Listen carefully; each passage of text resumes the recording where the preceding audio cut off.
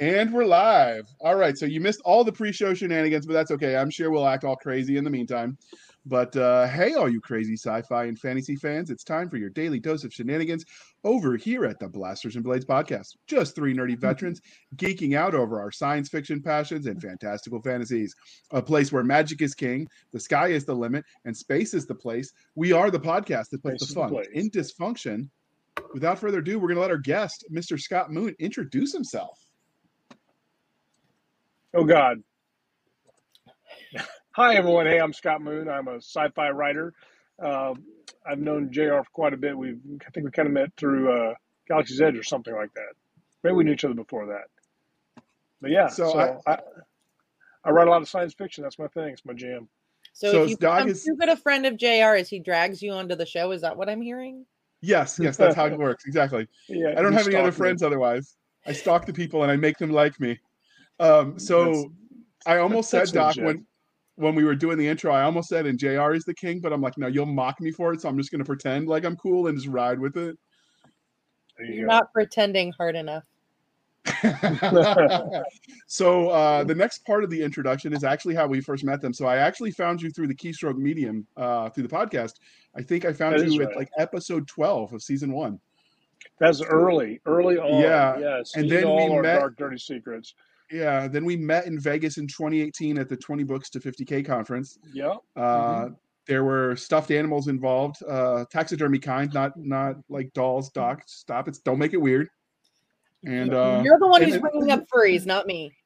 And I didn't say anything about furries. Like, stop that! No, don't go there. They're gonna mean the hell out of that. But anyway, so and booze. There was definitely booze involved. There was some booze. I'm not gonna lie. In Vegas, I mean, really. Right, and we was at the was it the Sam's Town? Is that the name of the hotel? Sam's Town. Yeah. It's the epicenter of hopelessness and despair. That's what it is. Yeah, it's awesome though. They had that bar in the middle where the Eagles show played every like 45 minutes. Yeah, that was annoying, but it was cool to meet with everyone and just like chat. Yeah, the animatronic Eagles would like take off and screech, and there'd be music and fireworks, and then we'd go back to drinking. It was fantastic. And sometimes we drank through it because it made it more bearable. Yeah, true. No wonder JR came back from that con so traumatized. No, the horrible part about that hotel is the smoke was so thick. Like even in a non-smoking room, my CPAP machine, I had to throw away all the plastic. It came back yellow from all the smoke in the air. Oh yeah. Yeah, it was bad. Harsh. Although you did get you got your steps in walking around the place, which I guess that's the good thing about Vegas. So, all right, Doc, did you know him before today's episode? No, I did not. You said, "Hey, come here. I have a friend." And I went, "Are you sure?" And you came to see proof of friend. There you go. Yes. for Nick, we worry about proof of life. For JR, we worry about proof of friend. But you notice he's hiding in his car, so he didn't want anyone else to know we're friends. He's like, no, pictures didn't happen. Yeah, right. I got pulled over actually, waiting for my in an driver's license undisclosed location. Yes, undisclosed locations. Now, if he was Nick Cole, he'd be doing this at night with like the light giving it the noir effect. Now, listen here, kids. See here. Yeah, in a dark parking garage someplace. Absolutely. The only reason I knew he wasn't drunk was because he was driving. Yeah. Fortunately, I'm stationary, so that makes things a little bit easier considering my driving habits. All right, Doc. The next one is you. You get to ask him the religion question. This is an important one. Okay, so Star Wars, Star Trek, or Firefly? There is a wrong answer. My God, that's so hard. It can't be like what's the Trinity? The Trinity can't have all three and do the Trinity. No, I'd go. I'm gonna have to go with Star Wars, depending on which part of Star Wars you're going with. You get to pick. Empire Strikes Back. Okay, that is my favorite. That is acceptable. Now we move on. They just announced they're doing a new Star Wars movie. No, they're not. They did 3, and it's just a shame. Yeah, no, they're gonna do they're bringing back what's his name who played Anakin as a teenager and everything. Wow. Okay. I thought looking at the picture, the guy who played Obi-Wan aged much better. Yeah, for sure. Yep.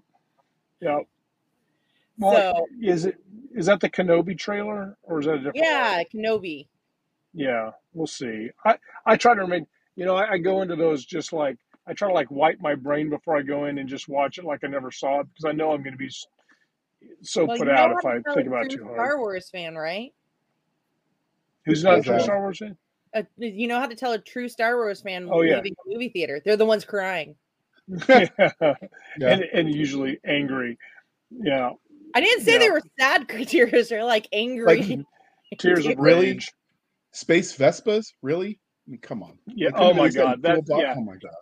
that was a new low. The Space Vespas were literally the new low. Which yeah, And they, just it's just me because I've been in a desert before. They were too clean. Like in this backwater exactly. planet that's supposed to be run down. Boba Fett Everything showed was us too that clean. everything was too Yeah. clean. Well, the Space Vespa reminds me of that Austin Powers scene where he's in the little golf cart trying to turn it around under Yeah. the bunker. That's the that's what it was about. Like, See, yeah. this is why we're friends, Doc. He knows. He gets You it. keep saying that. Do you know what that word means? No, I'm kidding. Sure. Go on. Yeah. Continue. Game of Thrones, Lord of the Rings, or The Wheel of Time? Game of Thrones. Really? Oh yeah. I didn't think I you'd go like for the grimdark. I like I like the darker stuff. So I like Game of Thrones, but I like Bernard Cornwell. If you're ready into his stuff, like it's a Oh, lot of his sharp stuff. historical fiction. Yeah, well, Sharps is really good, but then he has a bunch like Saxon Chronicles and things, and it's very similar as far as the level of everybody. Life is cheap in those types of settings. So yeah, I like this. It's a little more intense. So, did you like Stargate Universe since it was the grittier of the Stargate franchises? I don't think I saw it somewhere. I fell off the since I work nights, my entire adult life and on call outs a lot. I fell behind on a lot of the real classic sci-fi, like all the next generation stuff and everything. And so Stargate I watched very intermittently, and I tried to go back and watch the whole thing from the beginning like a year ago, and I couldn't do it. It was not what I Campy remembered. goodness. Yeah, It's oh yeah. campy I and was like, good. especially that first episode, I'm like, oh my God. And so then I fell off and started watching some other things. It's easier to cope with the nostalgia effect or like Hmm. the nostalgia telling you that, yeah, I love this, but it's really not as great as I thought if you make a drinking game out of it. Yeah, there you go. So, See, I didn't do any pre gaming for it. I probably would have there you go. made it a lot easier. So, I guess it Yeah. depends on your ability to tolerate cringe and cheese factors in movies because I don't mind. Obviously, it's high if he's your friend. It Yeah, I mean, it I'm all yeah. about the B movies, right? Like, give me It some depends. werewolf Like space Nazis. Like, I'm down. I went back and watched Escape from New York, the first one, and other than the fact that the intro was really slowly paced, compared to the makes now, I actually really loved it, and mostly it's because there was some really good characterization. The dialogues were awesome. Kurt Russell had some great lines, even though he didn't talk that much. But I remember watching it, and there's like this scene where this helicopter lands for like a minute and a half. I'm like, they would not take 90 seconds on that. That would have been, if they even showed it, it would have been like a 4 second clip as the helicopter comes in. But they showed the whole thing, like you're at an air show or something. Like, wow, we've come a long ways in our cinematography. I Yeah, definitely think it's changed stylistically how we do things. it's like Yeah, cultural ADD. yeah, exactly. We definitely things move on at much greater clip. I think if you go look at a movie, I think you'd be hard pressed to find a scene that's longer than a minute or two long, like in one place. It's very uh, smash cut, this, there, and all that stuff. And But anyway, there's a reliance too much on CGI instead of quality character not my acting too. favorite. Yeah, that's like I watched World War Z, and I thought this is going to be the worst pile of crap ever because the previews made it look like it's all about the special effects, but that was actually really good as far as movies go. I really enjoyed that one. Not really I've sci-fi, heard but good things about it, but it falls under the zombie movie stuff, and I don't do zombies. yeah, yeah, this is Well, a in good the one. Go ahead. yeah, I don't know. As you say, it's one of those ones where like if you like that kind of stuff, the book was definitely better. I don't say that all the time. I'm not like a zealot in that regard, but the short stories Hmm. were. Oh yeah, yeah. So, So, all right. moving past this foray into multimedia and going back to your development as an author, what was your first love, sci-fi or fantasy, Scott? My first love was fantasy. I started when I was very young, and I played Dungeons and Dragons, and basically that's how I got started. My mom said we should write a book for kids your age. I was like 12, and I was playing lots of Dungeons and Dragons, and so I started a big dungeon dive orc battle thing I wrote on a bunch of legal pads, Oh, and then it wow. just, yeah, then it went from there, and then eventually got where I could use a computer and print it on dot matrix. It was great. It was, we were high tech back then. So Do you still have that? my mom says she does, but she's got a lot of stuff. So I'd have to go dig through some of her storage items to see if we have. I do have a bunch of notebooks. When I was about 16, I wrote a fantasy novel called The Sword Peddler, and I wrote it out on mead tablets by hand. And I remember writing, like, I'd be at like family events, like extended family events, like Thanksgiving, at the dinner table writing at the table. And they would give me a hard time, but it didn't give me too much of a hard time because they're like, I guess if that's the worst thing he's doing, we're going to let him read at the dinner table. And so I would do that. But yeah, I still have those, and they're torn to crap too, because I doodled all over them, and there's like 15 of them, because there's only like 60 pages in one of those, because I was in junior high or whatever. I guess we've been in high school 16, but yeah. So I have some of that stuff laying around. It's probably frighteningly bad, I'm sure. See, when I tried to escape the family gatherings, I got called back. Yeah, I got called back, but yeah, it's just interesting. There's a lot of room to sit there and do your own thing. So were they shocked when you published your first novel, or were like, it took them long enough? No, they were. So the funny thing is my sister, she sent me a link about KDP.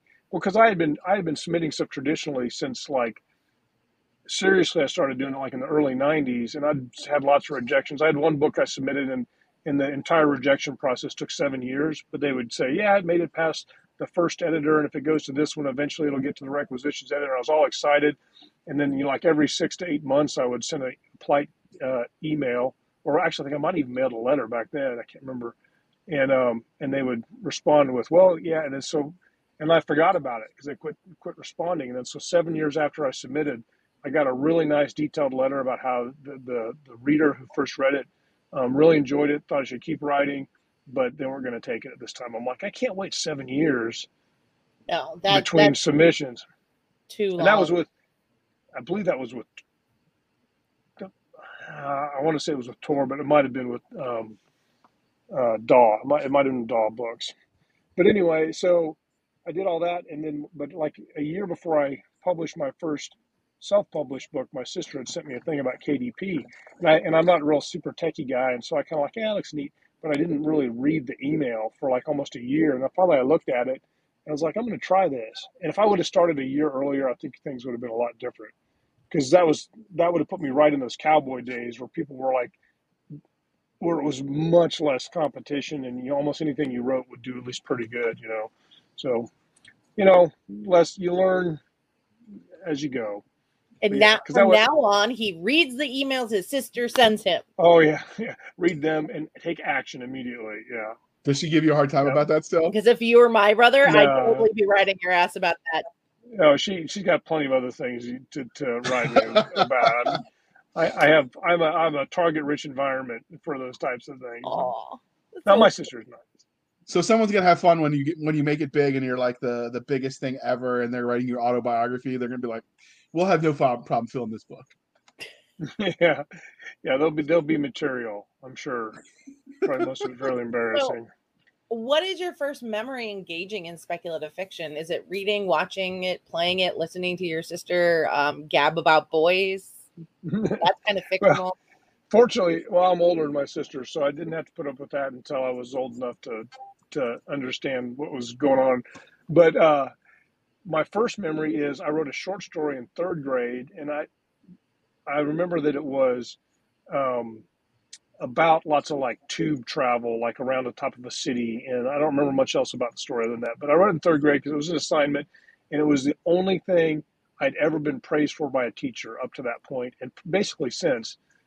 After that, and so I immediately identified myself as somebody who can write, even though that was probably not what they meant at the time, because I remember that about the same time I had a parent-student conference, and I would get really low grades. I'd get like C's and D's most of the time, and they said, well, he gets all the right answers. He's just too slow. He doesn't finish in time. And so I think I would like try too hard to get the perfect answer, or for whatever reason, it just took me longer. And so I would not finish. And so I wouldn't get all the points. And so I'd get very low grades. But they said they weren't worried about that said I would eventually get it. So that was the type of feedback I generally got.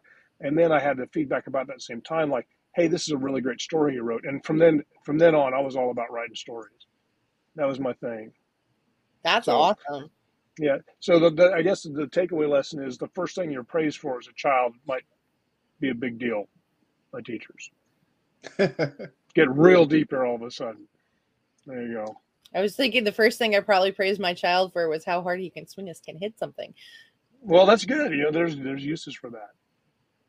No Probably wonder. character one of my stories. Yeah, I'm to my son wanting to be a jock. It makes no sense to me. They always do what you don't think they're going to do. That's the crazy thing. I've got 4 of them now, and they're all defying expectations. Let's just put it that way. So I love them to death. They are adventures, but is that what you love about speculative fiction? What is it that brings you joy in speculative fiction and draws you in? I love going to a new place, and to me, it's like the ultimate form of entertainment.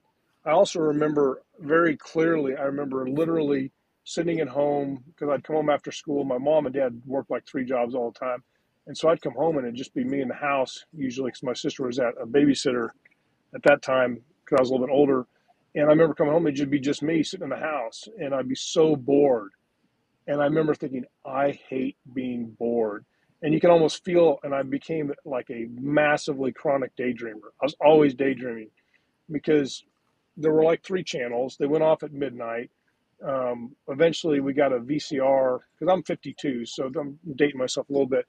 And we got a VCR, but it was like one of these really big VCRs because my mom was the audiovisual supervisor or whatever at the high school. She's a librarian too. And so we would be allowed to take those home in the summertime to like care for them in the summer. They all the technical equipment, pre-computer stuff. And so we'd have a VCR basically, long story short, that all I had on the video to watch was the cartoon Ricky Tikki Taffy, The Hobbit, the cartoon, and then like I think we had managed to record In-Laws, which was like a movie back in the 70s. And that's like all I had to watch. So the entertainment that was available when I was a kid was super low. And so, I mean, you could make things in the dirt or you could have an imagination. And that's what I went with. So I did both, of course. Good stuff. That's a good But answer. that's what I love about it is just because you can get a lot of entertainment mileage out of a book or a daydream or watching a movie that you're really into. I mean, I really like to be entertained. I don't like to be bored. Short answer. So I have a friend who claims that I'm allergic to it because I seem to pick up more hobbies. Yep. I got a lot of hobbies. There's actually been some studies there's been some studies that say that the sitting alone with your thoughts, which is what sort of fosters creativity, and the fact that so many people nowadays are just glued to their electronical devices. And that's why you're seeing so many reboots of everything, because they're like, well, human creativity is dying. Although I think they're just not looking in the right places. But I think there's something to that. Yeah. Like that. No, I think that the major media just wants a guaranteed sell. Yeah, they want money. That's a money thing. But I do think that we need to spend more time individually or just in the cathedral of silence a little bit. Like I never did it because I'm always listening to music or a podcast or something when I drive. When I met my wife, she'd have a radio in her car, and she was like, "Well, sometimes I'll have to just drive with no music on." I'm like, "You are crazy." But now I find myself driving to work with everything turned off. Like I don't want anybody talking to me. I don't want to listen to a podcast. I'm just going to drive for 20 minutes and just think. And I'm like, that's actually pretty refreshing. It's kind of like a reset. You know? See, that can be dangerous too, because if you get sucked into your thoughts, that's how accidents happen. Yeah, well, that's how I wind up in Salina instead of at work because I took the wrong turn and drove 80 miles north. But oops, oopsies, got to daydreaming, wound up in another state. Sorry. So you mentioned that your sister gave you the first inkling that KDP was out there, but when do you remember as like that moment where you transitioned from like I'm gonna enjoy the stories to I'm gonna write my own? Because it sounds like that started really early, but do you remember that defining moment where you said, no, it was when I was 12 years old and my mom said we should write a book for kids your age, And at the time, they didn't really have middle grade fiction, and so it was kind of, and so I started writing. But I remember thinking I'm gonna, and so all from that point on, I was like, I wanted that to be my job. And like when I worked at a movie theater when I was in high school, I would had a notebook and I would write stories, and I was going to buy a red Corvette, and because I was going to be so successful. And so I would be writing like, I want to do this professionally. I mean, this would be the life because I could do all my hobbies. You know, I could get up, write for a few hours. I could go to the gym. I could go, you know, do martial arts. I could, you know, do whatever. And I just had my lifestyle planned out. I was going to be a writer and have lived this lives of adventure and whatnot. And but that's when she said we should write a book for kids your age. I, that was all it took. That was my thing. I was like, this is what I'm going to do. Did you hear that news story where there was this kid, he was like 11 or 12, and he had to write a book for a school project, and he was so proud of it, he laminated every page, put it in a spiral binder, and dropped it off at the library and just slid it into the stacks, and people kept checking it out even though it wasn't a real book? That reminds me a little bit about you telling us of your childhood. Yeah, You were yeah, that it's child exact. who would have done that. Yeah. Well, when I was real little, I didn't understand how books got made into hardbacks. Really, I'm talking like when I was like 6 or 7, or I don't know how little I was, but we would go for Christmas, and I'd always ask for notepads and books, but I wanted journals because they were hardback. And my thing is, you write it in the hardback, and then you could maybe it would become a hard. It's like having a hardback book. It'd be, and so I was always handwriting them in these journals. My grandma was a big garage sailor, so she would always come up with stuff she would find, and I always had these journals and notepads I was writing in. That's literally what I get for Christmas every year. My life was a big stack of legal pads and pens. Did you Hey, at least if get So like you're fancy happy, then pens? that works. yeah, Did you get like fancy pens, like fountain pens or like cool pens, or was it sometimes, just Bic? sometimes, yeah, it's kind of hit or miss, depends. Yeah. Yeah. Well, I had my one of my squads at work. I had talked about how I'd really like going to the Office Max and buying a fresh pad of paper, even though I don't really write on paper that much anymore. And so one day I came there and they'd gotten me this really high, what's the paper weight? High Yeah. quality legal pads and this big old pencil, you know, like one that's like as big as your thumb that you had when you were in kindergarten. And they had this giant pencil and so I used it. I'd be sitting there in my office when I was a sergeant writing with that big kindergarten pencil on my notepad. Good I times. love it. That's awesome. That's awesome. So many Yeah. authors will let their own real life experiences influence the stories they tell. So, do you think there were any specific formidable moments that shaped the kind of storyteller you became? I think so. And because one of the things is I realized I was going to have to work, and I'd always pick, like I wanted to go to the military real bad, and I couldn't. They disqualified me because of migraines. But I wanted to go in there because I figured, well, what a better way than to see some more of the world. And you know, I bought the recruiting poster. Obviously, you know more about than I do. But when I eventually became a police officer, it was the same thing. I'm like, I'm going to see a lot of interesting things that I wouldn't see otherwise. And so I became a police officer because maybe not looking for specific examples to put in books, but to look general things, you know, like confront evil and things like that. And I thought that might help me with my writing, That's which as good a actually reason did. as any. Yeah. And so when in 2004, 2005, I was on the BTK task force, which is BTK is a serial killer. It was in Wichita. And he disappeared for like 30 years and then he made a reappearance. And I was in a gang unit at the time, and I got put on that task force with me and like a bunch of other people. And I did it for 11 months. And I remember thinking a lot about what it takes to be that kind of evil and why somebody would, you know, torture people to death and stuff like that. And so when I was writing urban fantasy, some of my characters are pretty dark. It's probably why my urban fantasy doesn't sell that well because some of it's pretty dark. But I would, but I, so it did have an influence trying to wrestle with the nature of evil and why people do the crappy things they do to each other. You know, it's this question I still haven't answered, but you know, who knows? That's a question as old as time, since I Cain and think Yeah. Abel. it's one of those questions where when we have the answer, we're not going to like the answer. Oh yeah, the answer is not good. The answer is definitely not a good thing. So That's like, that reminds me of that expression I think my 10th grade history teacher told us. That's the old proverb, "May you live in interesting times." And when I asked him Yeah. what it meant, he's like, when you're old enough to understand it, you'll wish you didn't, and that was all he would say. Yeah. Yeah, And now we we're live in definitely interesting eating. times, and I'm like, you son of a biscuit eater. All right. Yeah, exactly. We're definitely in some interesting times. My oldest daughter just took our dog for a walk, so because I'm So, facing our apartment, so so we here that's at why the I'm always Blast, looking around. we just figured you want a stakeout, and you were just, Yeah. plain clothes.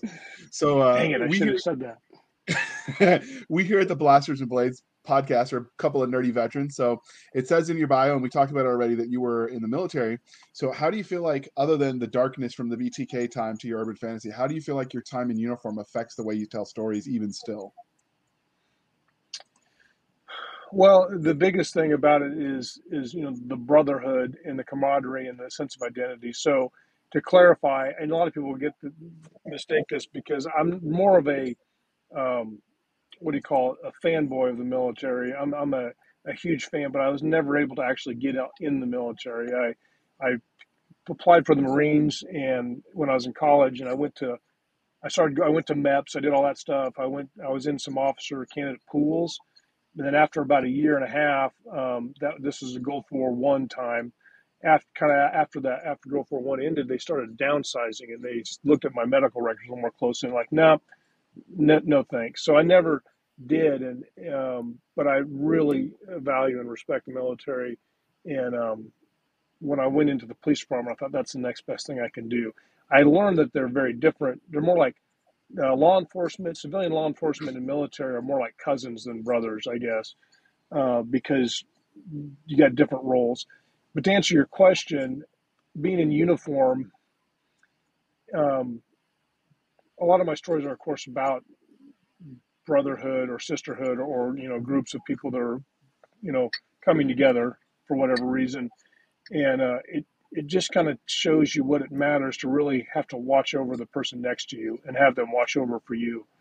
I know it's really cliche, but it really does matter who your closest coworkers, and that's what I really value about it the most is that sense of brotherhood and belonging That and found working family towards aspect. something.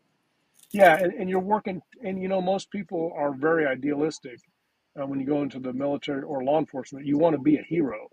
Nobody goes into it wanting to be a bad guy or do things that the public doesn't like, but you go in wanting to save the day, and so you're around people that have similar values. Like, I'm doing this, I'm going to make a self-sacrifice for the greater good, and it's going to be awesome.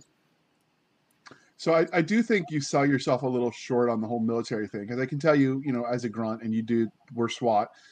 We both were trained to clear a room. The difference is Oh I yeah, didn't have to care if the guy on the other end of my rifle came out alive. You did. That changes the dynamics a yeah. lot. Sometimes, That's the big thing. No, we don't get to do some. Well, we rarely get to do suppressive fire. Although there's a few instances I've been on one or two SWAT calls where it was used, but those are very long stories, and there was very good reason to use it.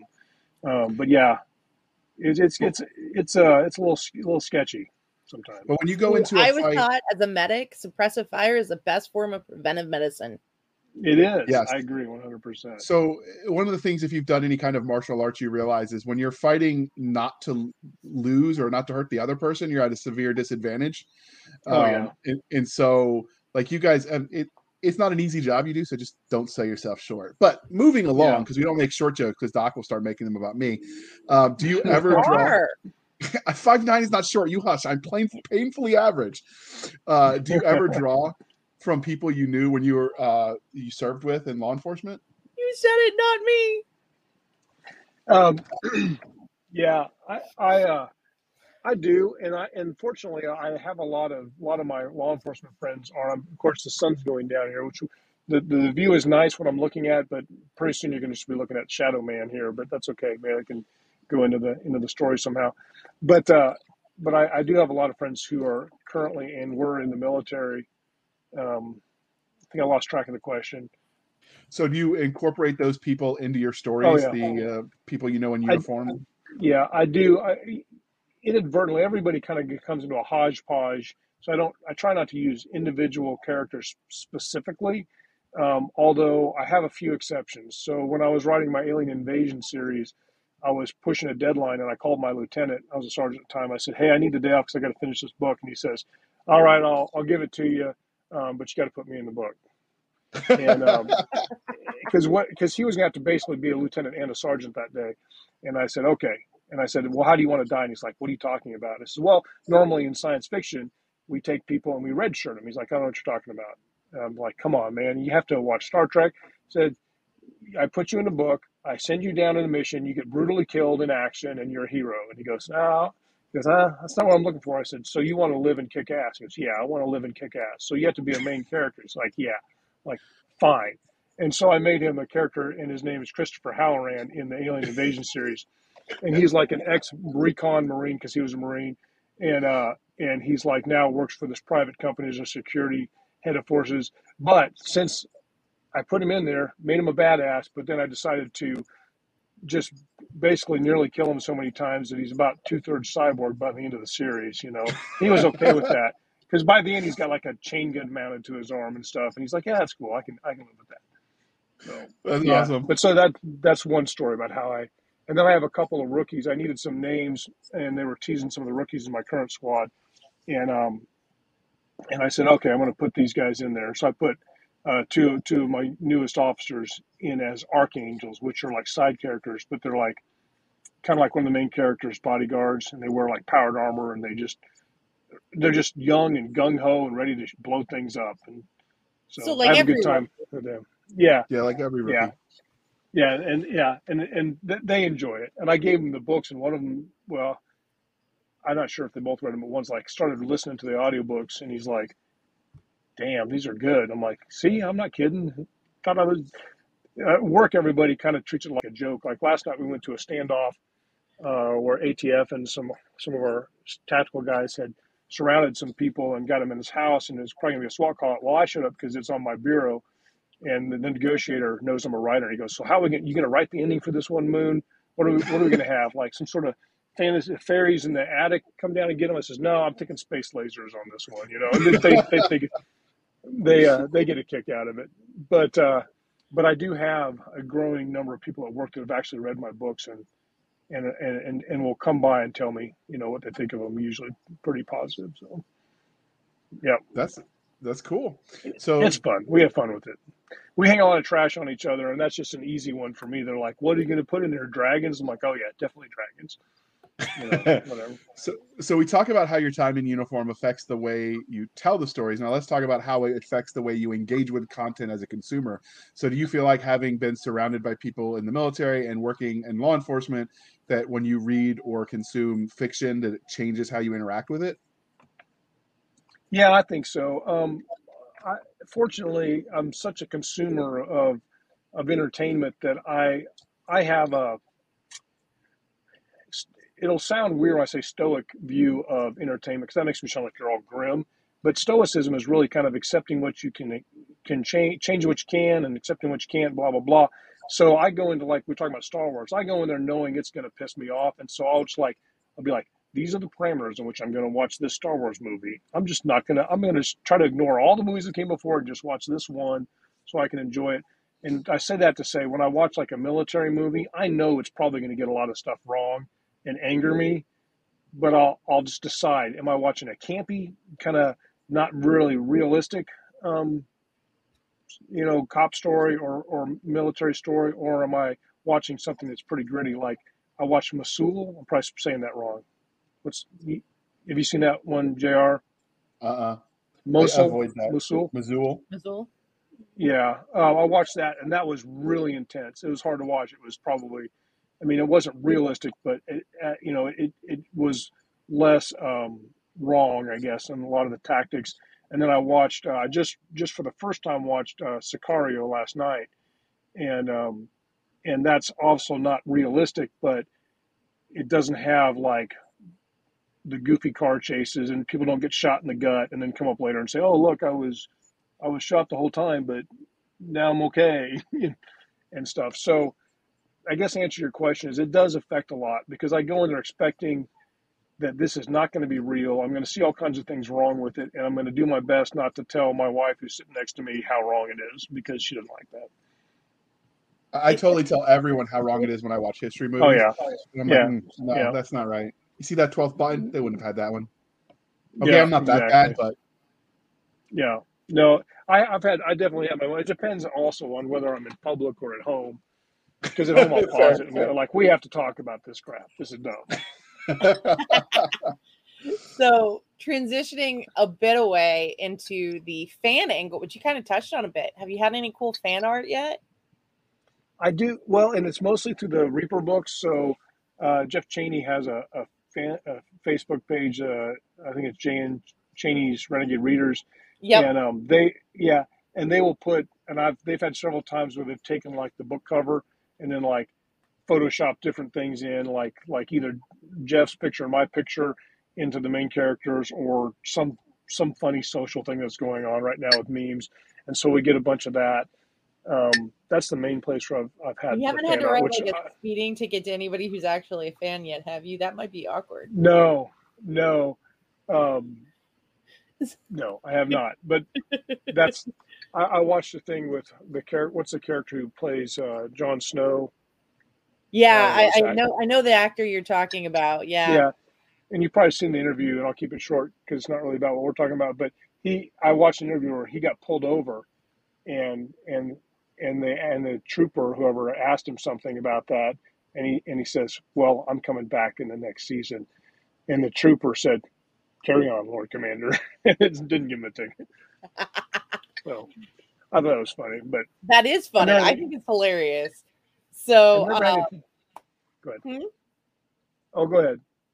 I was going to ask, has anyone asked for your autograph yet?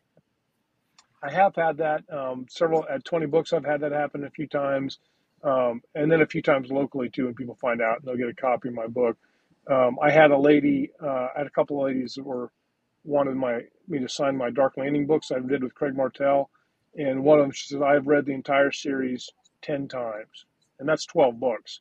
And I was That's a like, lot of "Wow, reading. you're a super fan. Thank you," and it made me feel really good, obviously. So, what was it like the first time somebody asked for your signature?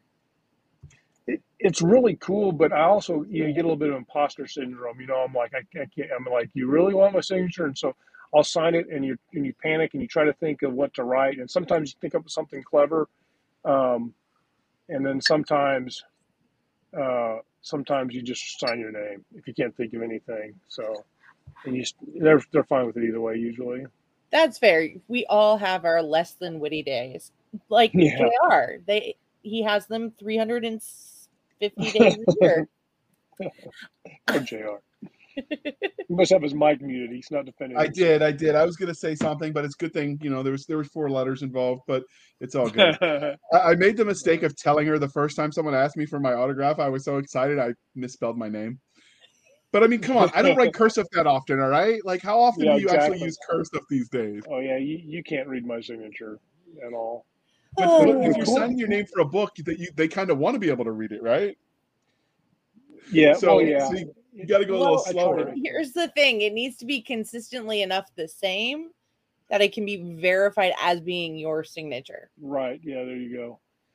Fair, fair. The the So, coolest the coolest fan story I've ever had was, so my wife and I go work out at this place called Orange Theory, and one of our coaches there is real nice. Well, and she said that her dad had read my books, and for some reason, I assumed that and we had this conversation several times over a course of a month. She would mention it, and so I assumed that she had told her dad that one of her clients wrote books, and then she looked me up, and then he read them and he liked them. Because I've had that happen a few times. People will mention, "Hey, so and so writes," and then they look it up and they read the books and like, yeah, they like your book, and it makes you feel very good. But what actually happened was her dad was talking to her about a book he had just read by a guy named Scott Moon, and she was like, "I know him," and he was like, "What are you talking about?" And so they went and they figured out, and it was actually he was reading one of my books, but he wasn't introduced to anybody I know, so it was like a true organic out in the wild fan thing, and I was that was really amazing to me. That's when I felt like I'm making some progress in this book publishing thing. So speaking of progress in the book publishing thing, this is the part of the interview where Scott Moon gets to tell us everything he's written. So can we get the Reader's Digest version of your body of work, the highlight reel, as it were? This is like the question I get all the time from people when they first find out I write. They're like, "How many books have you published?" And I'm like, "I don't know." And they look at me like I'm retarded or something. But because it's hard to calculate the way Amazon, because Amazon tells me I've written like 48 books or something, but I know some of those are novellas, so I don't count them, blah, blah, blah.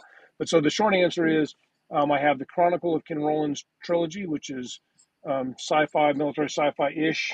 I have the Son of a Dragon Slayer trilogy, which is urban fantasy. It's basically cops go to a magical world. I have the Dark Landing series, which is 12 novellas, and that's a space western. It would be basically if Firefly, if you mix Firefly and Tombstone into a storyline. So that's the premise of that. There is Brothers in Arms, which is a military sci-fi trilogy published by Aethon. I have They Came for Blood, which is my 4-book alien invasion series in basically contemporary times. There is the Last Reaper is my most well-known series, and it's 15 books. I'm writing the 15th book right now, and that's that one started out. The pitch I gave was, okay, what if you had a decommissioned Death Star? What would you do with it? I think you could write a story on a decommissioned Death Star because it would have a tiny bit of power, to preserve it for salvage and whatnot. And I decided it could be a prison. And I said, what if you had Escape from New York on a decommissioned Death Star? And Jeff Cheney said, write me an outline. So the next day spent 6 hours writing an outline, and we went over it and we tweaked it a little bit, and I went off to the races with that. So that not to interrupt, but that universe, that No, story good. he's talking about is actually in his Renegade Star universe, correct? Yes, that is. And if And so and one we of the just conditions was I had to, and I didn't have to. I read a whole bunch of his books to make sure I was kind of making things fit. So we actually just recently, a couple episodes back, reviewed the Renegade Star. So if you're curious, Saskia and I did a book review of that series more than just the book. So you should check that out too. It links Yeah, to absolutely. the universe he's writing in to give you a little more insight, which is a lot of fun. I Or like that universe. if you were a Very great fan entertaining. and you went and bought the book and then you read it, because there was at least one person who commented that they bought the book afterwards. This is what you need to read next. Oh, I get lots of hate definitely mail for read the people who Reaper. tell me we make their to be read pile grow. I'm like, well, you Yeah, shouldn't have fed it well, water after midnight. I'm just pretty sure every time I turn off the lights or my back is turned long enough, then my to be read pile seems to breed. It could I be believe because it. people keep making more books. It's a thing. It's I've science. It happens. I've asked a few of the authors I really, really like if they could just not publish for a year or two so I could catch up. Because some people like Scott are just prolific, and I'm like, just give me some breathing room. I can only read so fast. But while I crank them out. all of those series sound fascinating, but today we're here to talk about your Blue Sun Armada series. So, where did you get the premise for this universe? How'd you come up with the idea for the series?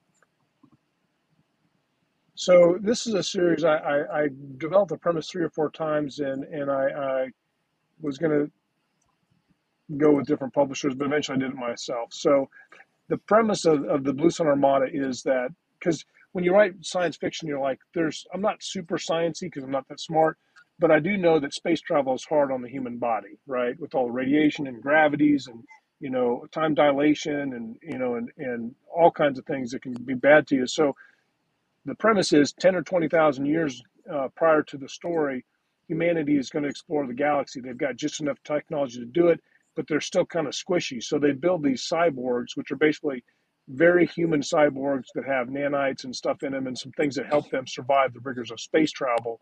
But they don't want these cyborgs to go out and build machine planets or machine colonies.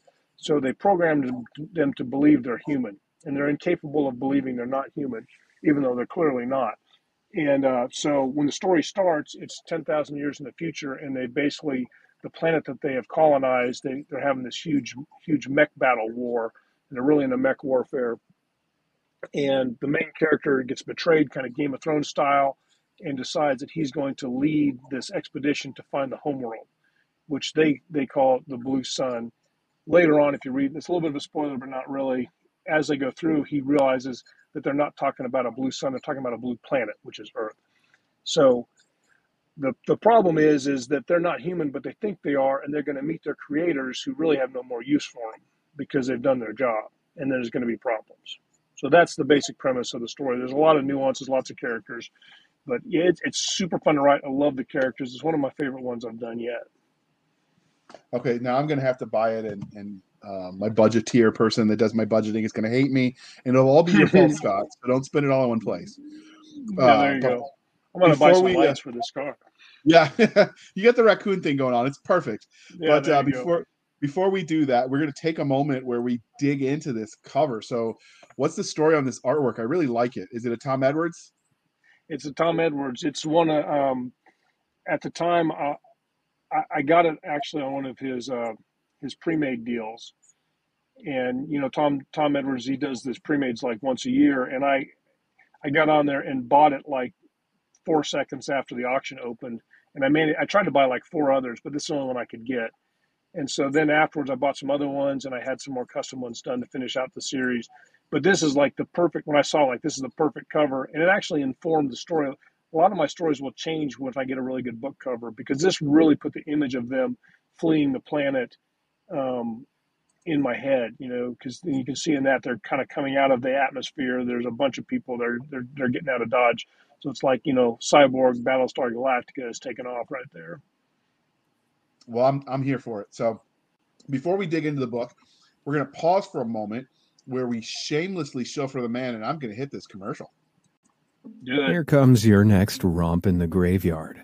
In Hunters for Hire, a new urban fantasy adventure by best-selling author Jonathan Yanez, a guy down on his luck puts sign twirling and rideshare driving on the back burner to track down the supernatural for a pretty penny. Find out what happens when John Hunter enters the secret underworld. Download your copy and start listening today. Now available on Amazon and Audible. So I'm sorry, I just have to say that narrator sounds like he's trying to hit on somebody. So I was about to say this. So we were previewing this commercial when Jonathan sent it to us for this show, and I was listening to it. And, you know, I'm hard of hearing. I lost some hearing because of the IET. So I'm like, Mom, just listen to this and tell me if it sounds okay. She's like, man, he sounds hot. Is he single? And all I can think of is, Mom, you're married. Mom, it's weird. Mom. So I love your mom. That was a little awkward, and I blame Jonathan for all of it. It's all his fault. I told him, and he didn't feel sorry at all. He goes, well, did it make you want to buy the book? Sorry. Yeah, he's like, well, did it make you want to buy the book? It made his mom want to buy the book, that's for sure. Right, or at least the audiobook. So let's move on to the story itself. So can you give us the 30-second elevator pitch for the Blue Sun Armada? The 30-second elevator pitch, oh, God. Blue Sun Armada is a family saga, military sci-fi in the spirit of Battlestar Galactica meets Game of Thrones, as they fight their way across the galaxy to discover their origins. On the way, they're going to learn that things are not as they seem. They're not actually human, and their human creators don't appreciate them anymore. They don't have a use for them, and they're going to have to find their place in this new order. And then they're going to be at peace or at war eternally. So that's a pretty good 30-second elevator pitch. What is it that makes this series really stand out in terms of science fiction? I mean, we've had a lot of late lost colonies, and I love a good lost colony story, like Pern, JR. Ha. You mean that fantasy novel? Oh, yeah. It is not a fantasy novel. Oh, okay. Continue. We don't want to the Pern, Anne McCaffrey's Pern. Yes. At least. Yeah. Okay. I lost some of the audio there. Yeah. Pern is sci-fi. See, I'm getting a teleprompter right there. I guess I'm supposed to read that. No, it's a running joke. I tell her because it has dragons that it has to be fantasy, and she swears that you can play dragons. Yeah. It's a running joke. It is very. I read it so long ago, but I can see that. I can see that being an ongoing argument. I win.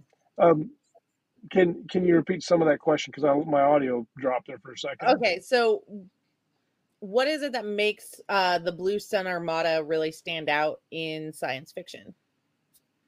I think it's going to stand out for a couple of reasons, and it's mostly going to be character based. I write really character driven stories, but so the main character is, and you have to forgive me because I pick crazy ass names for stuff. The main character is Duke Ron Marlborough. His actual name is Euron Marlborough, but we call him Ron Marlborough. And then his wife is Patricia Wilson Marlborough. But what makes it unique is that they're like a fantastic couple. They really get along, and they're both kind of badass, and they have this ongoing romance through it. Well, in a lot of books, there's a romantic interest, but it's like they're trying to get to the point where they, get together. But it's really interesting to see how they do that and how they're managing this family. So it's when I say it's a family saga, it's like literally a family going to space, except they happen to run this giant military household. And then so there's 4 great houses on Gildane is the planet they start on, and there's 4 great houses that are military households, and they are House Marlborough, House Spirit, House Bronk, and House Gerard, which is the king's house, and they all actually House Atana. So there's Gerard's different because it's the royal family, but what makes it unique is that it's the interaction between these characters and this kind of constant espionage or intrigue, not just on the political level, but like on the family level, because there's a marriage plot. The book actually starts off, there's a big battle in the beginning, but the book actually really gets going when Ron's son is going to court. The woman he thinks he's going to marry, her house betrays them and attacks them in a sneak attack, and the whole thing, and she doesn't know about it or she's not party to it. But the deal is they want to get him to come court her because by tradition they leave their gates open during the courting process, and so then they attack, and then it starts this big family feud war, and then it goes on from there. But so I think that's what's unique is just the amount of characters and the things they do. So, which tropes do you think you really took and played with in wonderful series or this wonderful book? The tropes I like most is like one of my big influences actually is the Patrick O'Brien books, and they're not sci-fi obviously, but they're I think they're required reading at the Naval Academy, someplace they are in the military. But I like that kind of really formal kind of military bearing, and they have a sense of style with it. But then I also have like the rogue characters too. Like, so one of the main characters is an adopted son because he had no prospects, and this other lord had adopted him. Well, he's kind of like the Sandor Clegane type of character, except not quite as murderous, where he's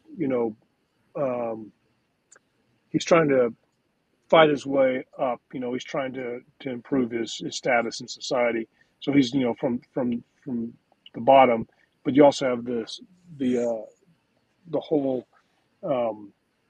just the battle sense of them, the way they run things. I find fascinating.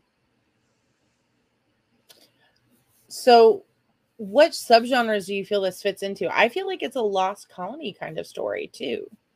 It is definitely a Lost Colony. It's definitely an Exodus, an Exodus story, because it's a return to Earth story, but the first 3 books, they haven't gotten very far to get to Earth, so it's still kind of an Exodus story. It's probably an Exodus story that's going to become a return to Earth. I'm trying to think of the best way to phrase the tropes. I'm not really hitting it right. For some reason, I'm tongue-tied today. It's really a huge family military saga is the biggest trope with that. So and there's go ahead. So when you say family saga, do you mean that as the books progress, the main character changes to the next generation, or you just mean all of the family is there? Well, a little of both, because by the time I get to finishing, it's going to be like a 9-book series.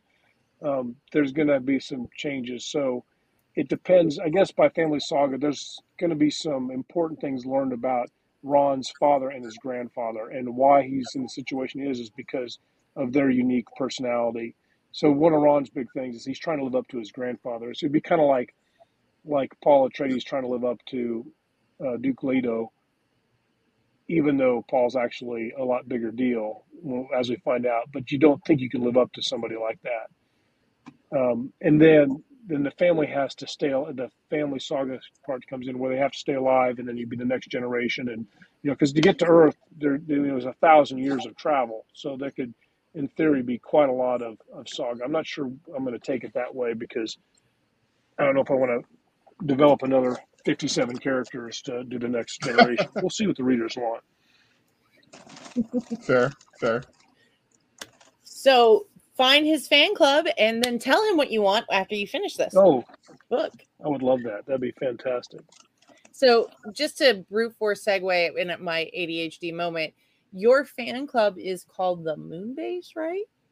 Well, it's called the Scott Moonbase because it was called the Moonbase for a long time, and I realized there's another Facebook group, and it's called the Moonbase, and it's like run by NASA, and so they had a lot more followers than I did, and so I was like, I guess I won't try to compete with NASA. We'll call it the Scott Moonbase, and so that's what I went with.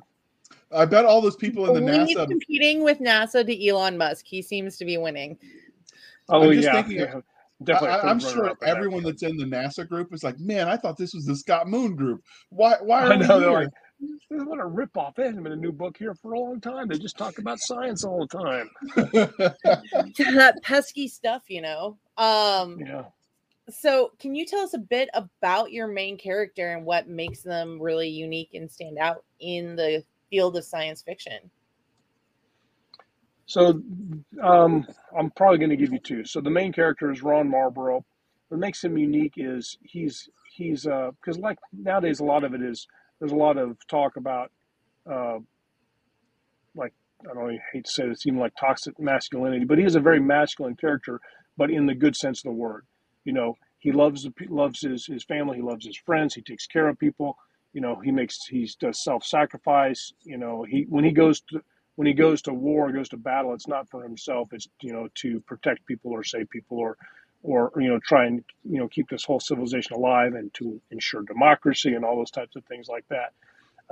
He's a fascinating character because he has his inner self-doubts, but he also is very strong and able to push forward even though he has those insecurities, like we all do. Even the strongest has to be afraid or else they're not really much at stake. It's not a very interesting story if they're just like a Mary Sue from the beginning. So he's very interesting. I like him a lot. And then my second favorite character is his daughter, his oldest daughter. He has two daughters. And his oldest daughter's name is Fortune Marlborough, and she is a pilot. And she is, I guess she would be kind of like if Black Widow was a science fiction space pilot, then she would be kind of like her because she's very daring, very adventurous. She has a small team of pilots that she runs in her squadron, and they're a really tight group. So some squad level kind of stories there. And she's just interesting because she's the same way. She has well, I can't really give away why she's such a big deal in the story, but basically there's a problem with her genetics, and the king is interested in her genetics and wants to have a family merger that is not what she or her family wants. And so basically it's the subtext of what starts the war. And so she has some unique things to play in the next evolution of humanity through these characters. Because the thing is, they start out as cyborgs, so they become less and less cyborgs as they over the 10,000 years. And so they're getting to the point where, because they can reproduce, it's complicated, but they would have to make the story work. Because there's like some stories about, well, you just got good genetics and nanites from your grandfather. Like it's a normal thing to just have nanites that are transferred from one person to another. But so Fortune Marlborough's role in the story is that kind of like Dune, there's a lineage thing where they will become something different than either human or these cyborgs. Okay. Big mystery. I'm down for it though. So were there any secondary characters that were especially memorable to you? And if so, can you tell us a little bit about them? Yes, I like Redian is so in the very beginning of the book, Ron Marlborough and his and the rest of the houses, they've defeated a group of aliens that have been trying to take over the planet for a long time, called the Zesner. And so as a result of that, their leader, their champion, basically becomes Ron's best friend. And in the Zesner thing, he has to be the battle slave of the person who defeated him. Although Ron doesn't see it that way, he keeps telling him he's not. But his friend becomes very loyal, and they have this like super mutual respect because they're both warlike cultures, and they go forward with that. Well, Reddy and his very interesting characters, they call them Red Hot because they're different colors, and they're kind of tall, lanky, and their mechs always have 4 legs, so they kind of look more like a centaur when they're in their mechs. But Reddy, he literally has a way hotter body temperature, so when you're around him, he's kind of uncomfortable to stand next to. Well, his nickname with all the guards and stuff is Red Hot, so he's a fun character. But he's really interesting. I really like writing kind of the alien side characters because I get to play with how they don't see things the same way as we do, and they make different assumptions, and they have just some surprising backstories usually. So that's probably one of my favorite secondary characters. I have a lot of favorite characters. We could probably go on for a long time. Well, they're all your favorites. They're your babies. I know. They are. They are definitely my favorites. So the I'm trying to think of how. So obviously we don't want any spoilers, but are there any bad guys that these main characters have to confront that you can tell us about? There's a couple. So the biggest bad guy is not a spoiler. It's pretty right off the bat. You learn that King Gerard is a bad guy. There's some scenes that show him as being pretty sleazy and obviously very power hungry and obviously willing to wipe out the family that basically helped him win this war. So, and his name is King Gerard. And he is very interesting because he is actually, a skilled warrior and a skilled politician and has all the things he should be to be a good leader. But, it's just his ego and greed and stuff. It's like the common fall, too much power, too greedy. So he's a bad guy. There's also a character that's basically, I call him the mutant king, because one of the problems with this exodus is they have a lot of sabotage and they have to leave abruptly. So they leave on this exodus that's going to take them across the galaxy, and they don't have all the ships, they don't have all the supplies, a lot of things are broken, and they go to this long abandoned mining station, which is basically like a giant Death Star, like a mining space station, and they try to reclaim it. Well, they realize when they get there, the reason it's been gone offline is because there's this basic alien bacteria that can kind of mimic human life that's there, and they get into the planet. They get into it's called the Exactus Meridius is the name of the station, and they have to fight this bacteria menace. And they come across as humanoids, but when you kill them, they don't really die very well. So it's a big problem. So the mutant king, and they do things like they make a barricade. They'll make a barricade, but then they'll like grow humans on the front of the barricade that are like bolted to it. So you don't want to shoot them because you're not sure if they're like alive and it's really horrible. So scariest environment imaginable. That's all I had to say. And, so go ahead. No, and so that's enough. That's a big arch villain.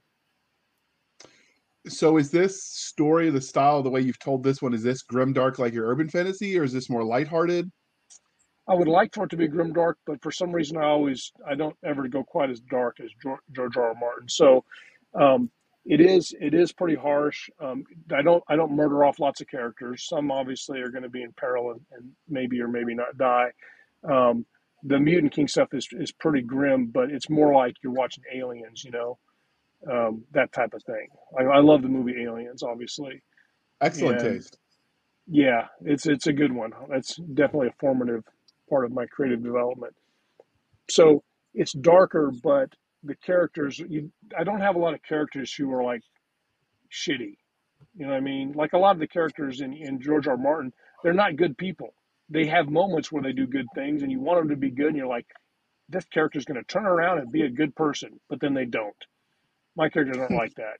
I find that too depressing when I'm actually writing it, although I do like to read it.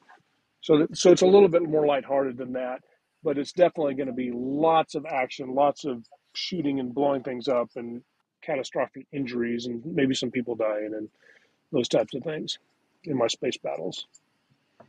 So rivers of blood run through it. Outstanding. So speaking Oh of yeah, and characters, and sometimes when zero gravity, rivers of blood become clouds of blood. You just never know.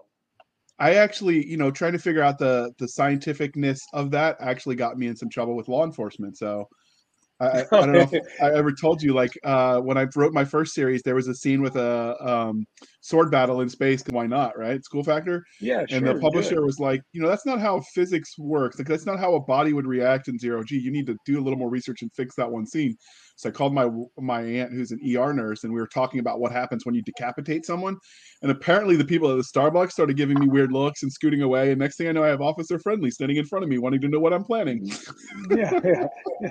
Oopsies, So that's just so awkward.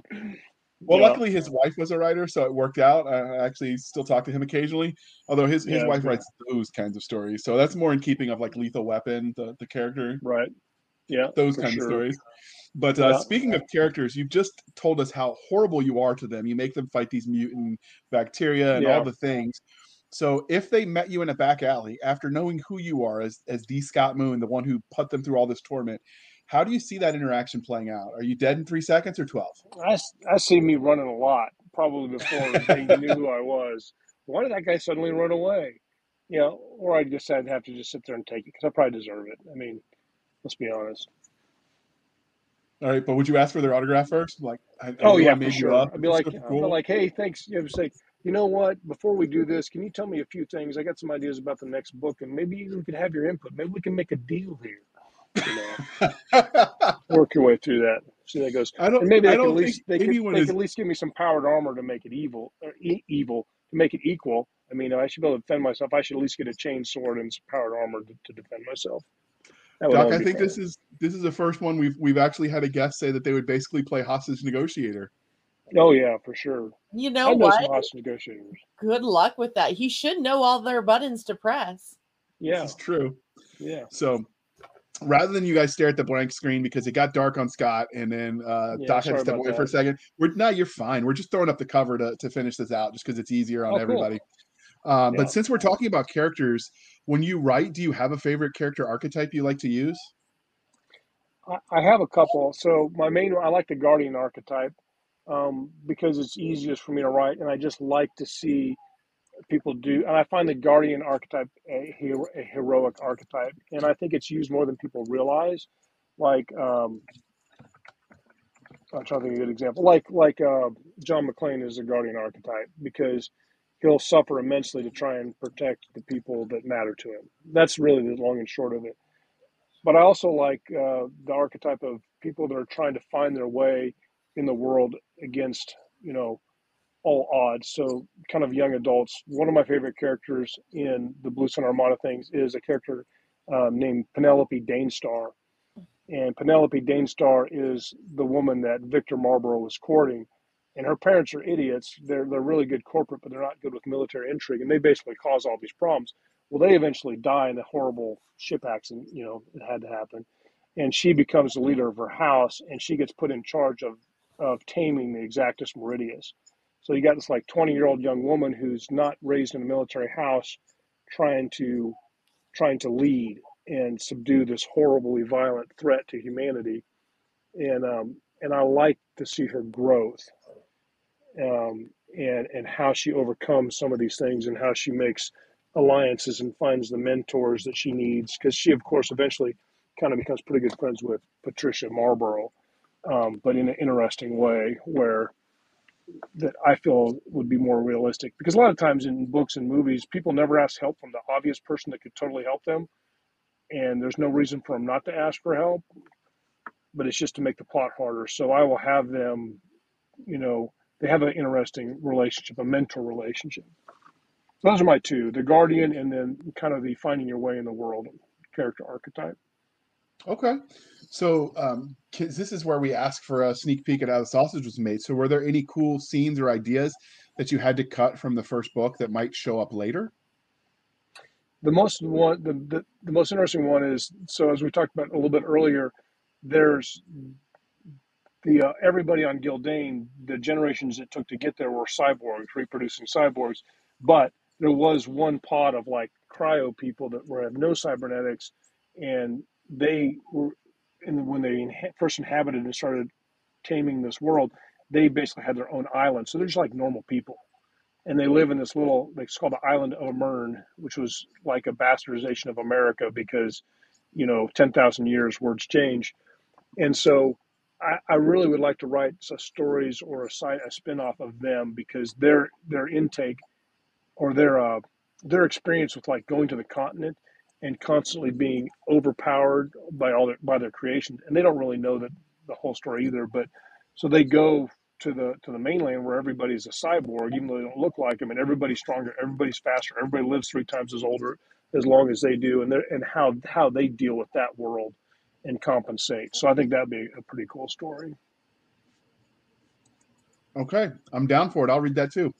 But finally, what can you tell us? Sorry, heartburn medicine. Didn't mean to eat on the show. But the miniseries, the worlds where the story is told is as much a character as the antagonist and the protagonist. So why don't you give us a hint of what we can expect from this world? So it sounds like the world, they're leaving that pretty quickly, correct?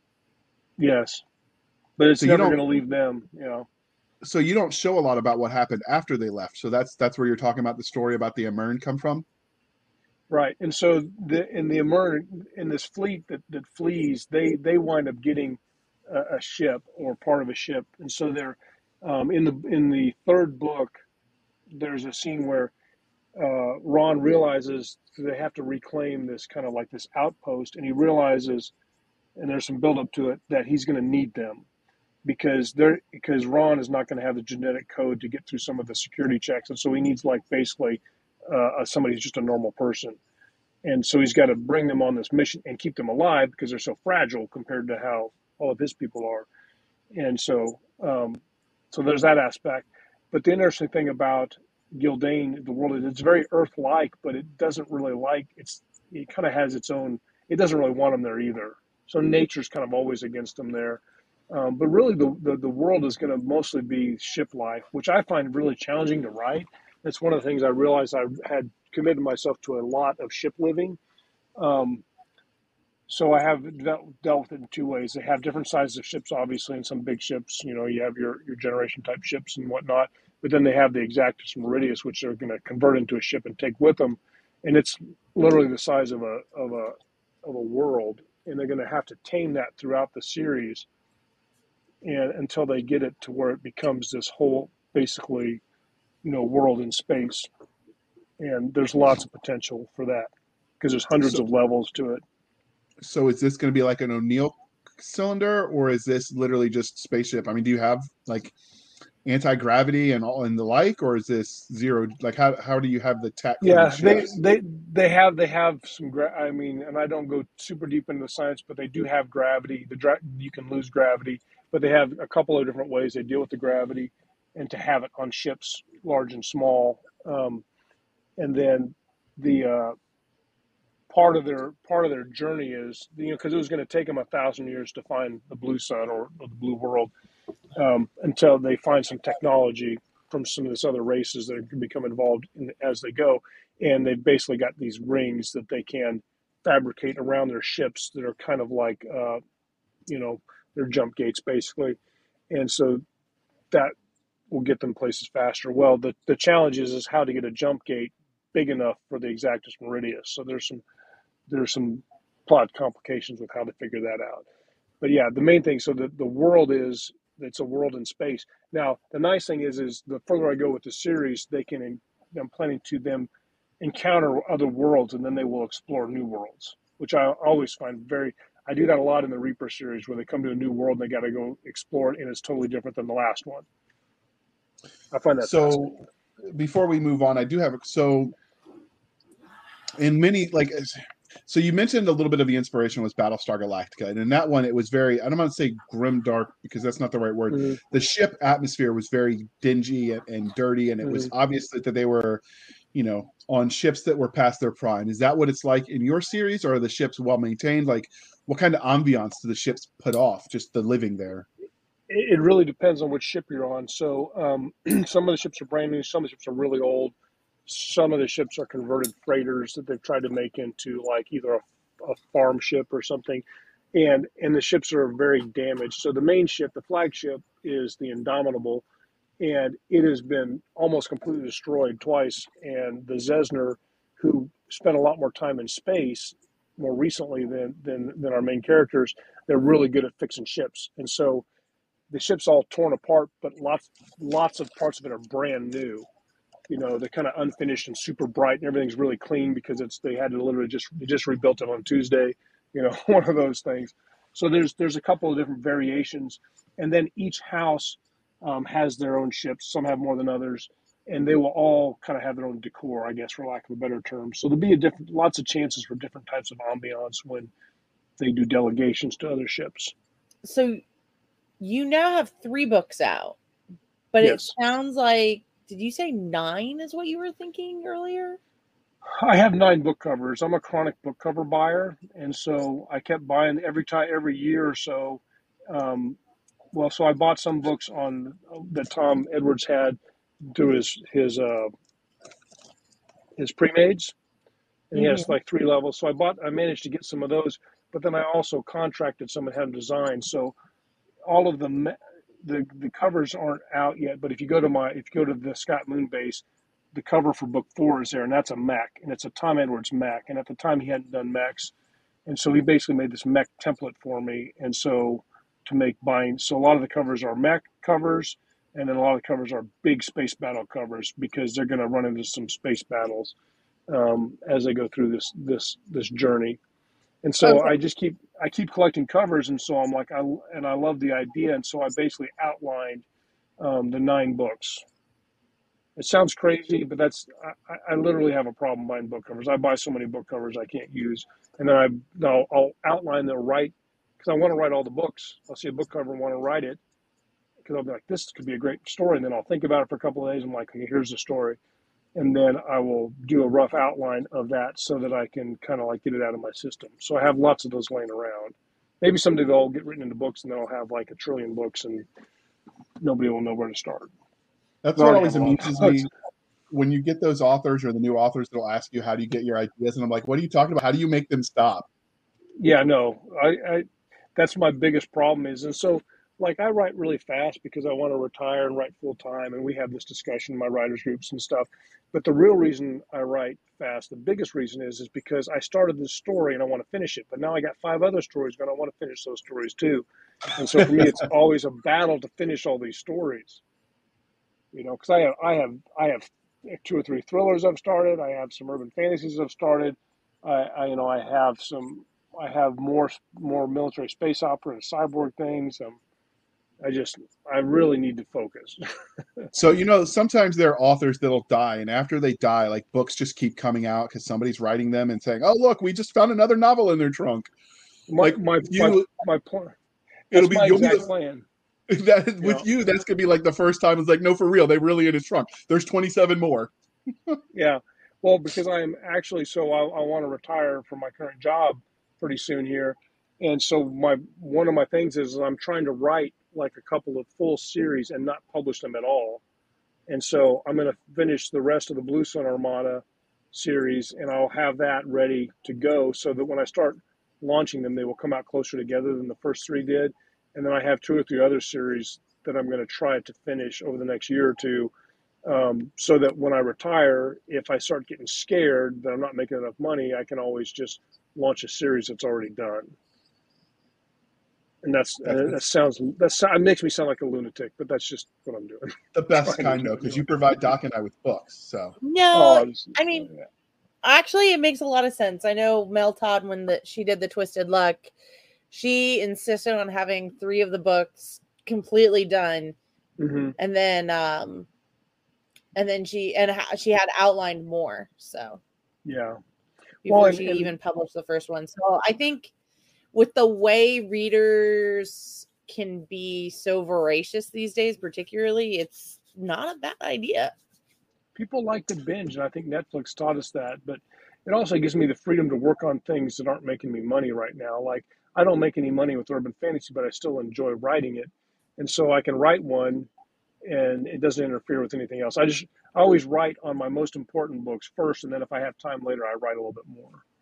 So I've actually just started reading in some urban fantasy. So we'll have to have you back on a different interview to talk about the urban fantasy because I find that subject fascinating. Well, But my urban fantasy is going to be a lot different than what's out there right now, and that's that's kind of by design, and it may commercially fail, but I'm still going to write it the way I want to write it. So there you go. All right, Doc, I'm sorry to interrupt you again. No, I think there's been a big push for, I've seen some more urban fantasy doing really well that is less lovey-dovey romancy. that's exactly, yeah, because I don't write good romance. I tried to write some romance books, and it just didn't work that well. I mean, it's I'm fine. kind of somewhat allergic to human romancy emotions, so it works better for me not to have them. But every universe has its own internally consistent science, and you definitely have, even though you claim not to be a sciencey fancy person, you definitely have a structure in place. So what kind of science could we expect from these books? So from the Blue Sun Armada books, I mean, I always struggle with the same types of things. So to write space opera or military, so my opinion, space opera is one of the key tropes of space opera is you go to lots of planets. You know, you're always going to different places like Star Wars or Firefly or things like that. Whereas military sci-fi could, in theory, happen in one planet, but usually, most stuff I've read, there's some space travel. So you always, as a sci-fi author, you always struggle with the same things like how do they do space travel? How do they have weapons? Because I think actually having a plasma weapon, I think scientifically, some stuff that I've read, it would be extremely hard to have an actual plasma gun, and lots of other things. But you could, in theory. So sci-fi just has to be maybe possible in the future.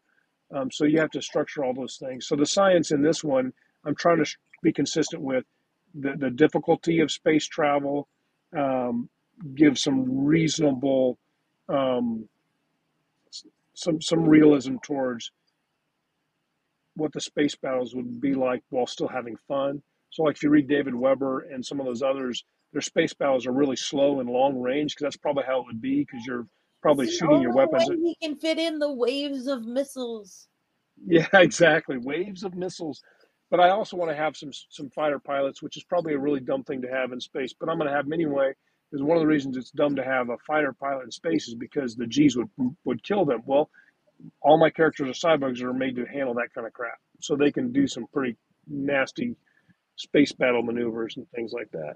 So there's cybernetics. There's you'll go into some explanations about how the nanites replicate and then are passed on through birth. Because I really wanted to have a legacy, so they had to be able to reproduce as cyborgs. When I first started, I'm like, this is going to be a tough sell. But the more I write it, I think it actually kind of makes sense that why couldn't you pass on some self-replicating? Because nanites don't have to be made out of metal. I mean, they can be made out of any type of substance that can be manipulated by the programming. And so that's kind of how those things go. And like one of the things you talked earlier about Ron, one of the reasons Ron's interesting physically is that he's had so much damage to him. He's had some weird adaptations. So like he has like metal bands that have grown around his torso to kind of support his inner abdominal cavity, so he doesn't blow out his back for the 10th time and things like that. So they have some weird mutations based on my very scientific understanding of how things work. So of all the tech you invented, which one would be the one that you're like, I will take that and I will use it today and in this universe? Definitely the medical nanites, because and my characters can take a lot of abuse and come out of a battle where they should have died feeling like they have a hangover. So that's pretty handy. It makes you able to punish your characters so much more. And as a person right now, I got some knee and hip pain for the last 6 years. I would like to go away, and some nanites fixing that up would be great. I would love that. See, you're all being responsible. So now I feel bad asking, how would you abuse that tech? Well, yeah, I'd obviously use it to be a superhero or something. I mean, that's the way you would go with that type of tech. Although I do have what do I call them? I do have powered swords too. So originally I started writing them, and I realized I was using chain swords, which is a little too Warhammer 40K. Warhammer So 40K. yeah, so now they have some powered swords, which are basically they're more like instead of being like a chainsaw sword, they're more like one of those kitchen knives that kind of go back and forth, oscillating knives like Yeah. that, but at a really high speed. So we have some of those things. I might take one of those because that would be terrifying if somebody tried to attack you and you whip that thing out, it probably wouldn't want to fight you anymore. So I can imagine they wouldn't. yeah. So you already covered the fact that you have aliens in your universe, but can you tell us a bit about what kind of inspired how you want the aliens, how you went about them, making them? Were they nightmares, too much coffee, watching aliens too often? So the aliens are interesting because at first I just started, I wanted to have these aliens they're fighting against, but then as I'm like, okay, what would their mechs look like? Well, I'm like, well, they're different. They walk and they're bipedal like humans, but their mechs are always have 4 or more legs, and so they just think differently. But so I was like, well, I got to make them different. So how can they be different but same? And so they're taller, they're lankier, they're strong, but they don't look like a muscular human because the way their muscle insertions work on their skeleton. They run at a different temperature and some things like that. And then some of them that I run into, they have like 6 sets of eyes, but they're kind of like human eyes. They're kind of disturbing to look at, to be honest. Um, but then I was like, well, why are they here? Why are they fighting against the humans? And basically, there's a big miscommunication. Whereas the Zesner were sent by another race called the Talgar, who know about the whole thing about the real humans and these cyborgs. They call them near humans, and that's the first clue that they're not actually human. Is the Zesner his Zesner friend keeps calling him a near human. He's like, that's really offensive. Why do you call me a near human? I'm human. Give me a break here. But when Ron tries to think about what that actually means, that he might not be human, it basically shuts you down, and you have like crippling whole body migraines and stuff like that. So their program keeps them from facing the truth. And but so the aliens, how I developed them is I wanted to be a certain culture. I developed kind of what their goals were, what their culture was trying to do, and the fact that they were basically also star travelers who've come a very long ways and lived in space, and now they're having to fight on these planets and how they adapt to that. And it's mostly like this is an alien race who's smarter than we are. This is the environment they have to survive. How would they adapt? So I guess that's a shorter answer of how I develop my aliens. And then I always go, okay, now how can I make them less human? Because they would probably be not very human if we ever met somebody from, multiple star systems away from ours, as far as how they think. Do you dive in at all into how long it takes that cultural drift to happen? I mean, obviously you've set this exponentially into the future, but have you thought about that, and does it come up at all? Like how long it took that cultural drift to happen? I make some references, but basically the closest I narrow it down is that they've been at this for 10,000 years. And I don't go a lot beyond that, but I also throw in there that the speed of which they're having evolution is different because technology has been thrown into the works. And then I also you're never really told exactly how old Ron and Patricia are by normal Earth biological standards, but you get the feeling that they're probably a couple 100 years old, but they kind of look like 40-year-olds, and that's just the way they do. And so when they die of old age, it's a little different than we die of old age. And usually they die because somebody kills them. But eventually they're going to wear out and their nanites will give up or go offline by some sort of predetermined code or something like that. But so what you're told basically is they've been doing this thing for 10,000 years. They're not the same as when they started, and they probably lived 200 or 300 years each. And they have their own personal changes they go through in their life. They actually change during their lifetime, like I talked about with all the modifications to kind of protect his body because he keeps getting injured. And that goes for how they think and how they express emotions too, because you have to remember that all of their emotions are technically simulated emotions. And so one of the things, I don't know if I answered it in the story, but I am very fascinated by it, like, what is the difference between an emotion and a perfectly simulated emotion? And so That was the when you deal with the two main characters who are deeply in love and committed to each other, Ron and Patricia, is that real? And does it matter? That's a deep question. That's part of the fun of sci-fi. I know. I was thinking about that Yeah, stuff. Like it is. they cover that really well in the Expanse series about how cultural drift happens. So, did you address if they are machine? Are they weak to EMPs, or do you take that into account when they're designed? Yeah, they're going to have some problems with that. They're going to have some problems with that when they meet the humans, because the humans are going to send a shutdown order, and what's the only thing that's going to save them is that they have all these Zesner with them, and it doesn't affect the Zesner because the Zesners are not part of that, and um, this generation of children from Gildane, like so, Ron's youngest daughter Penelope, she's like 10, and she runs around with these Zesner kids all the time. She's kind of like Arya from Game of Thrones, but not as murderous because she hasn't been put in that situation yet. But Yet. yeah, you never know what's going to happen with these things. But so there's a scene that I'm working on in the next book where the humans basically they decide they don't like the way that their creations have gone, and they said, well, we have a plan for this, we're sending the shutdown order, and they basically turn them all off or try to, but it doesn't affect the Zesner. Some people like Ron are more resistant because they've mutated away from their original creation, so the shutdown doesn't affect them as well as it should, but it still knocks them down and they can't function. Well, so there's a period where the fleet is completely run by Zesners, who are the conquered, and the children.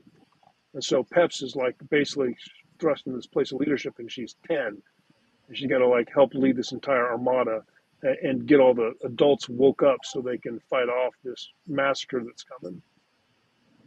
All right, dude, you sold me already. All right, so is this tax deductible if I buy your books? I'm just asking for a friend. I think it is. It's research for science fiction writing. There we go. Yeah. So I'm good. Hey, Doc, you can make it research for the podcast. We'll call it all tax deductible. There you go. Did you say tax or Dax? Tax. Oh, neither one is wrong. Tax deductible is great, whatever that is. Yeah. All right. So clearly, this interview is winding down as she mocks my pronunciation yet again. But is there anything we didn't ask you about the Blue Sun Armada that you want to tell us about before we move on? No, you guys are doing great. You have great questions. This has been probably one of my favorite interviews I've done for a very long time. I mean, I can obviously just start. If you let me loose, I will bore you to death because I'll tell you, I'll probably talk about it all night. But I really love this story. And the thing about this is a passion project that I've been writing between other projects for a couple of years, actually since about 2018, so 4 years now. And I really like it, and I hope people give it a chance and they like it too. So is this out in audiobook as well, or is this just ebook and paperback right now? I'm still working on the audiobook. I have a few possible audiobook publishers, but we haven't got to an agreement on how or when that's going to be done. Okay. So nobody's going to read it to you. You're going to have to read it to yourself, people, but it is out there and you should buy it because it sounds amazing. So this is the part where we wind up, and I remind you, dear listener, to please be kind and speak your mind on the reviewing platforms. Your reviews help the right readers find the right book. So do that thing, people. Hop over on Amazon, leave a review. Is this just an Amazon exclusive, or is it everywhere? It's Amazon exclusive right now. It's an ebook, paperback, and hardback. Okay, so you can also hop over on Goodreads and BookBub and all the other sites to leave reviews. And if that's not enough for you, you can start a blog and leave a book review there and say all the best things about it. And Scott will love you forever. And he might even redshirt you if you write a good enough review. That's true. So, it's science. Yeah, it's I hear for every review he gets 5 more minutes to torture another rookie, and that's how it works, right? Yeah, and they need to be tortured. Let's be honest. They had it coming for sure, but yeah, they definitely earned that. So do rookies talk about like boots in the military, like this one time at boot camp? Do rookies spit like this one time at the police academy? Is that a thing? Yeah, that's one time. But did you die? That type of thing. Yeah. Yeah. I say that whenever anyone complains about my driving, but did you die? So did you die? Yeah. So as we wrap this up, can you tell listeners how they can find you? And as usual, it'll be in the show notes, people. The best way is I have a webpage, scottmoonwriter.com. You can also go to the Scott Moon Base on Facebook and jump in there, and we can talk and joke and have a good time. All right, outstanding. He is a fun guy, so you should do that, people. You can find us over on the Twitters at twitter.com/SF_fantasy_show. twitter.com/SF_fantasy_show. You can email the show at blastersandbladespodcast@gmail.com, blastersandbladespodcast@gmail.com. You can join us on Facebook where all the shenanigans happen at facebook.com/groups/Blasters and Blades Podcast. Again, /groups/Blasters and Blades Podcast. You can join the website over at anchor.fm/Blasters Tack and Tack Blades. Again, anchor.fm/Blasters Tack and Tack Blades. Where as little as 99 cents a month, you can help keep the lights on, and that's duly appreciated. So if you want to help keep the insanity rolling, we would appreciate it. And if you're noticing a theme, just about anywhere you look for us on the interwebs, it will be as Blasters and Blades or Blasters and Blades Podcast. And finally, if you want to support the show over at buymeacoffee.com, you could do that. It's buymeacoffee.com/author J.R. Handley. Again, buymeacoffee.com/author J.R. Handley. Put in the comment section that is for the podcast, and I promise I will keep Doc Seska and Nick Garber duly intoxicated. They will drink water until their intestines explode. That didn't work. I'll work on the better transition, people. I just don't want you to think we're all alcoholic, because we're not. Right. There's other things to drink. There's other things to drink. Shh, JR. Thank you for spending some of your precious time with us. For the absentee Nick Garber, the apparently very confused, especially tonight, J.R. Handley. I'm Seska. This was the Blasters and Blades podcast. We'll be back same time, same place next week, where we indulge our love of nerd culture, cheesy jokes, torturing, and JR, because that's the best part.